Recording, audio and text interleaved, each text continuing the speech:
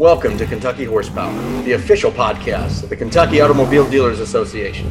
Good day, everyone. This is Jason Wilson, president of the Kentucky Auto Dealers Association, and you are in for another edition of Kentucky Horsepower, the official podcast of KADA. So I have a special guest today. Very pleased to be joining us is Representative Ken Upchurch of District 52. A little background for those of you who don't know Representative Upchurch, though I think most of you do. As for starters, he sits on the House Transportation Committee. He is the chairman of the House Transportation Committee and has really done a lot of good work on behalf of the car dealers throughout the Commonwealth. He has served in the House. He originally served from 1999 to 2010 and came back in 2013, where he currently serves in that capacity, representing, again, District 52, which is part of Pulaski, McCreary, and Wayne County. So Representative Upchurch, thank you for joining us today. We appreciate you being here. Glad to see you again. Well, thanks for having me. It's a beautiful day outside and great day to be doing a podcast. There you go. Absolutely. Well, first, I know it was a long session for sure. Lots going on this last go around. So hope you've had a few days to relax and catch your breath. This session, it just seemed like it would never end. Of course, the 60-day session always has that, but yeah. I think the longer I serve, the longer they get. And I'm not sure if that's that I'm getting older or just a lot of the same in Frankfort.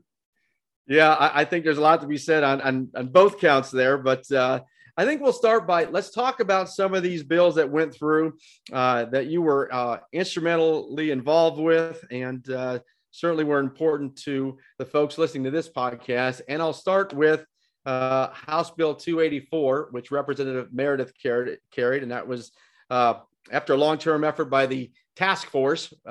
We actually got legislation to pass on this. And obviously our dealers are very excited about it. But let me give your talks on, because you were involved with this from the beginning. What is your take and regarding the importance of this bill and why it finally came together, so to speak? Well, obviously, KADA has worked on this for a long time, and I think just the stars aligned perfectly for this session. It's everything's moving to electronic transactions, so I think that's going to make transferring of vehicles, anything that has to do electronically is going to make your all's life much simpler as dealers, interfacing with the CAVIS system. So that was a bill I think it was long overdue, but it's just taken a while to get through all the hurdles and negotiate with the clerks and get everybody on the same page finally. So that, I think that's something that you all will enjoy for a time to come. Yeah, we are excited. Now, we understand this is going to take some time. It doesn't go into effect until January of 24, but there are other moving parts of this that have to be completed, most notably the CAVIS system, which is another point of interest, I'll say, for our car dealers to ensure that gets done. As you know, you've been here a long time, and that's been an ongoing battle as well, but seems to be heading the right way. Well, we've got some pretty good leadership, and we understand, especially since we took control in 2016 and 17, we're trying to make Kentucky more and doing things from the legislative standpoint that makes the flow of business and transactional things run much smoother and kind of get the state out of the way so that business can do their business and keep government, from mucking up things. Yeah, that's a great way to put it. Obviously, our car dealers deal with a lot of volume, a lot of transactions, stay busy constantly throughout the week. So any sort of hold up or slowing down in those things certainly can be problematic. So I agree. I think this is a huge bill that's passed, and it's going to have really long-term effects in a very positive way for those dealers here in Kentucky. So we're very excited about that. Next, let's chat a little bit about House Bill 490. This is one that didn't necessarily get a lot of attention, and this one dealing with counterfeit airbags. And there was some language in there, frankly, that we were pleased to get to keep out of that bill. But tell us a little bit about House Bill 490.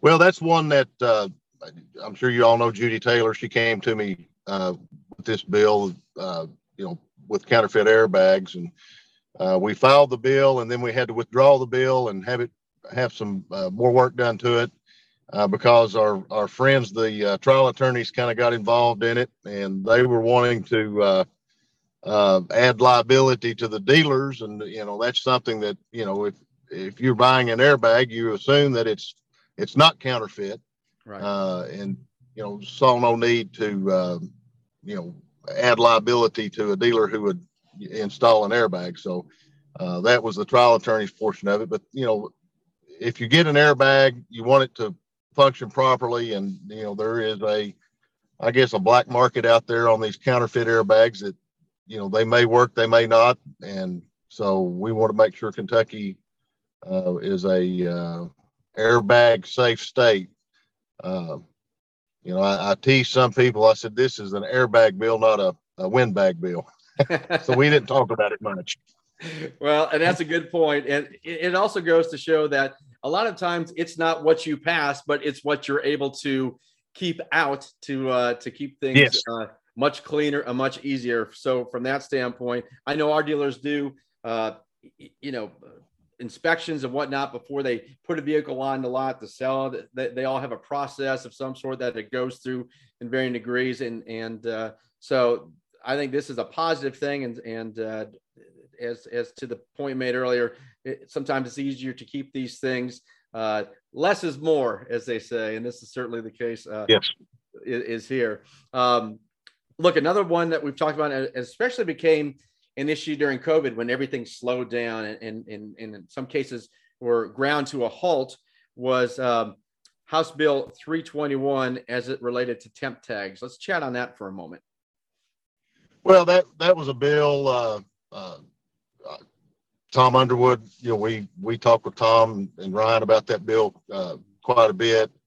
And automobile dealers, when they're trying to get a vehicle licensed, sometimes, especially with COVID, getting the actual license plate to the consumer, with everyone working from home, became an issue because they weren't getting their temporary, or they were having to use a temporary tag for, they're issued for 30 days. And a lot of times they weren't getting their actual license plate till way after that. So they'd have to apply for a temporary tag. And it was just a hurdle that I think was unnecessary. Mm-hmm. And so we added 60 days to that. And I think the cabinet can surely get your license to you, your plates and everything to you within 60 days. And I think that will, it just cut out some of the process that people were having to go through. And of course, COVID, I think, really highlighted that issue. Mm-hmm. It was a problem to begin with, but with COVID and people working from home, they weren't actually in the cabinet building at their desk processing this. And so it became, apparent that something needed to be done. And so extending that to a 60-day window, I think will, it works. And, something we can revisit if we've got to do 90 days, we can do that. But everyone seemed to think that 60 days would be ample time. The cabinet was, they felt that 60 days they could get it out in that amount of time. So that's one of those things that hopefully will, as it goes into practice, will make automobile dealers' life much easier. Yes, for sure. And it definitely cuts down on duplicating process. Again, you get that 30 days, you have to renew, and it's just more work for everybody. So I think this was really good, smart legislation that serves a practical standpoint. And boy, isn't that what we're always trying to do, right? If you pass legislation, you want it to be good and smart legislation, which isn't always the case. But I think on the bills we've spoken about here, we really have a good moving forward trajectory here as far as making life easier for those working every day throughout the Commonwealth in these dealerships. I think the last one that's worthy of touching on as well is Senate Bill 91. And this Senator Higdon brought this bill forward, and this bill makes basically legal current practices allowing licensed dealers with a physical location in Kentucky to deliver and sell vehicles at customers' homes, something that really we saw a lot of over these last couple of years. Yeah, that especially during COVID. I mean, yeah, it made a lot of sense because, the law was that you had to do the transaction and everything on the physical location of the dealership.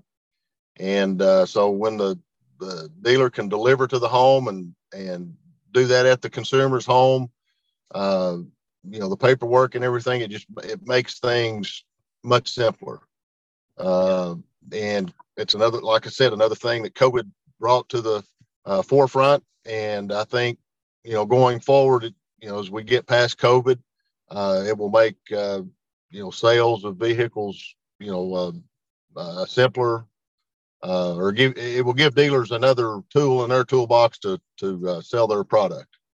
Yeah. And the other thing I like about this bill and where we got behind it and supported it is the fact that it has to be a licensed dealer physically in Kentucky. So that was something that made us comfortable and really felt good moving forward with, and it added some protections to the franchise system as a whole.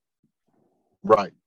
So and get some of your internet dealers that are internet car sales people that, where they're selling vehicles and they don't have a license in Kentucky, it really stifles that process. Yep, absolutely. So, well, look, that's some of the specific things related to our industry, but from your vantage point in leadership and the various things you're involved with, what the session just being over, there's a couple big items that certainly come to mind, but in your mind, what's the, I guess, the monumental legislation or the important items that really serve the folks of Kentucky that came out of this session?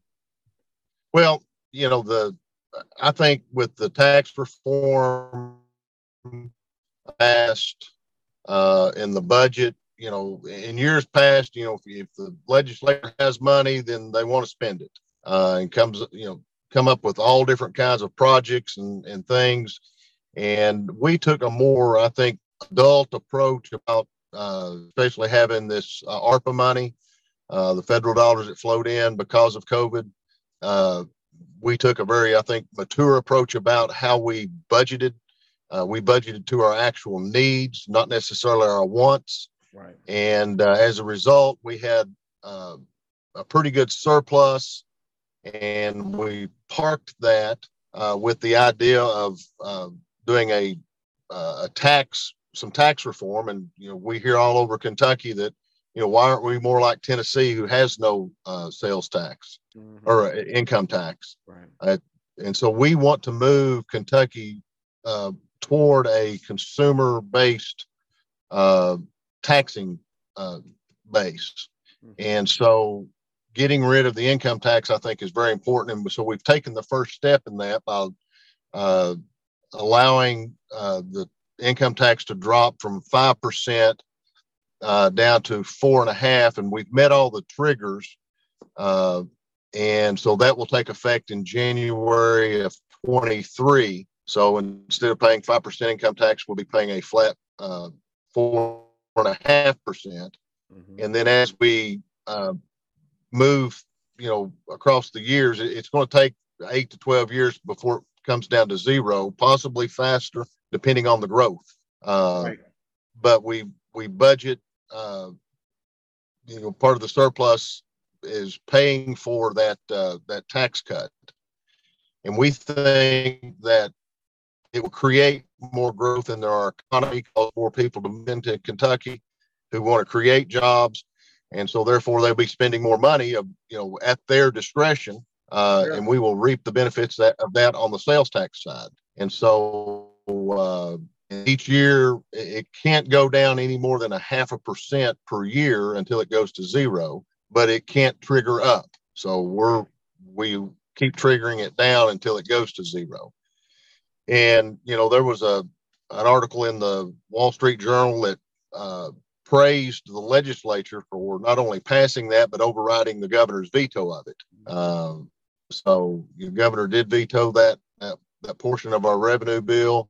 And, we overrode that overwhelmingly because, we feel that it's, the consumer's money. If they earn it, they should be able to spend it.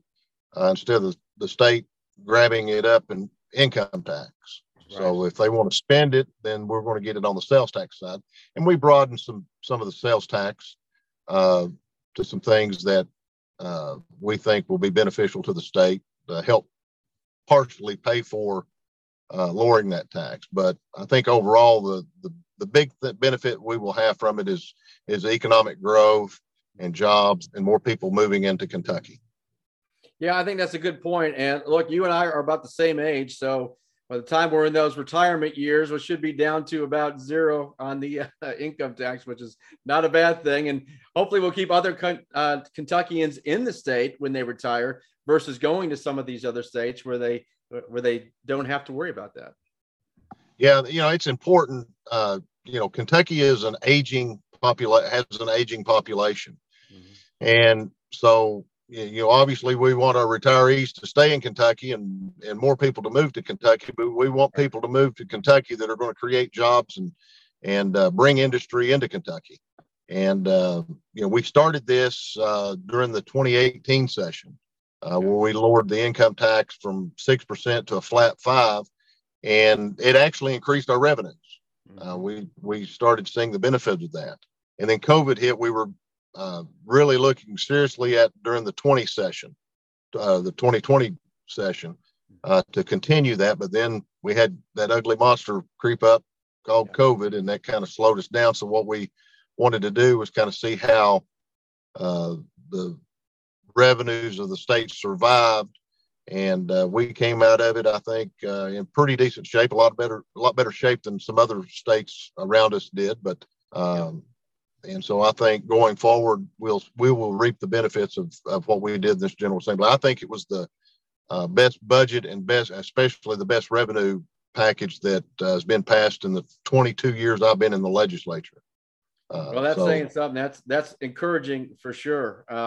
So on that note, shifting gears, obviously this is an election year here in the Commonwealth.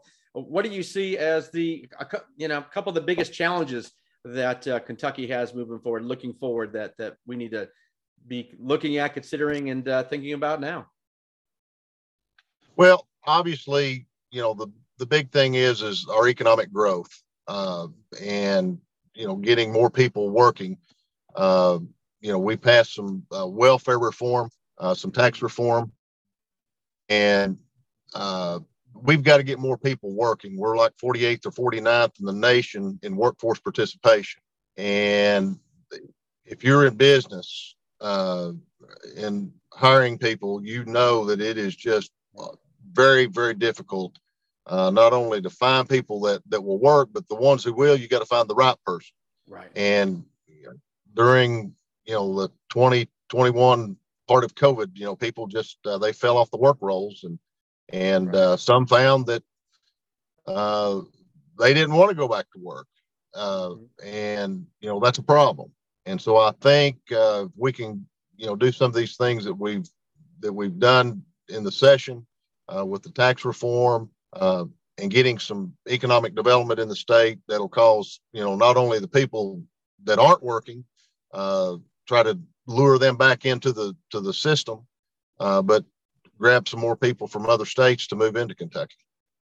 Yeah, look, and I know you're well aware of this, being on transportation as we talk about the car dealers throughout the Commonwealth. That certainly is a struggle in dealerships, whether that relates to technicians, salespeople, titling clerks, all aspect of dealership. It has been a challenge. That is one of the top challenges right now is staffing. And as you know, working in an auto dealership, these are good jobs. These are good paying jobs, and that remains a challenge. So it gets us past the supply chain issue that we have, where you can't get product off of the docks, right, or from the manufacturers to the dealerships. I mean, it's and of course we all know the microchip problem that we're having in the auto industry.